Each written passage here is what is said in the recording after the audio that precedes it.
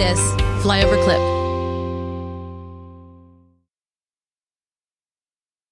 Can I ask you one last question as we wrap up here? To get your final comment, you got a picture behind you right there of a mountain scene with a majestic bird on it.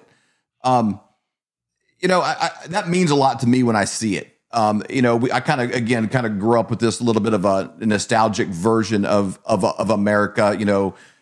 Miracle on Ice and Lee Greenwood, and Proud to be an American, and recognizing the good we'd done in the world and different things. And the spirit of an animal like there is kind of what I would have typified the American spirit. What does that mean to you, and why do you have that behind you in your office? Can you wrap us up with that, a little bit of the reason behind that? And why would you have an eagle right behind your head? What's that mean to you? Well, it's a reminder of the ideal of freedom. I mean, here at the America Project, we are a nonpartisan organization. Many people who work here are former Democrats, Republicans. Patrick is a big libertarian, as you know. But the one thing that we hold in common is the spirit of freedom, the spirit of being able to chart your own course, to live your own destiny, which is why people are streaming across the border, or those that aren't seeking to harm to us coming across the border. But there's not a lot of people streaming across the Chinese border, right? Or streaming across even the Russian border. Okay. People are streaming into this country because of that spirit of freedom and that spirit of charting your own course. An eagle is an animal, is a bird of prey that controls its own destiny, controls the skies, controls the area around it. Okay. And has long-term vision for what it wants to be, how it wants to feed its family.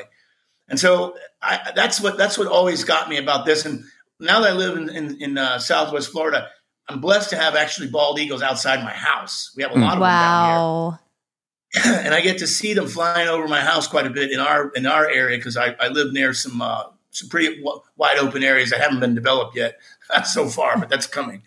And so it's just whenever the eagles fly over the area where we live, I just stop everything I'm doing. I go outside and I just sit and watch them. For a little while, we had one nesting not too far from the house.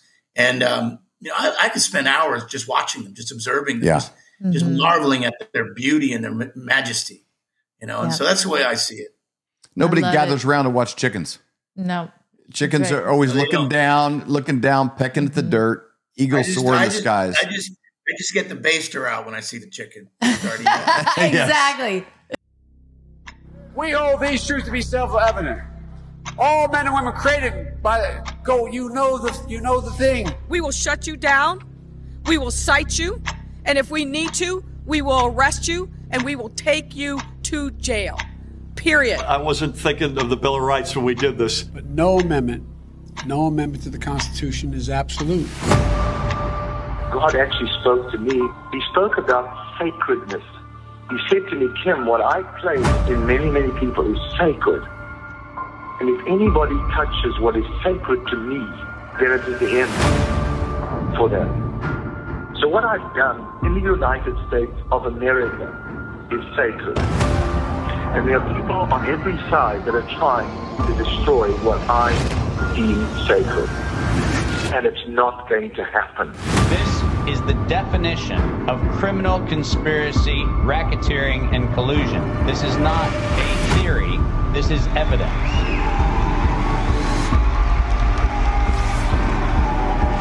Because I have upheld this country to spread a light to the rest of the world.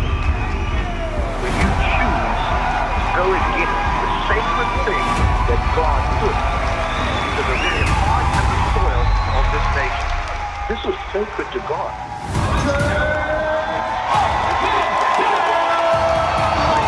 This Reawaken tour is literally what it means. It has reawakened the American heart.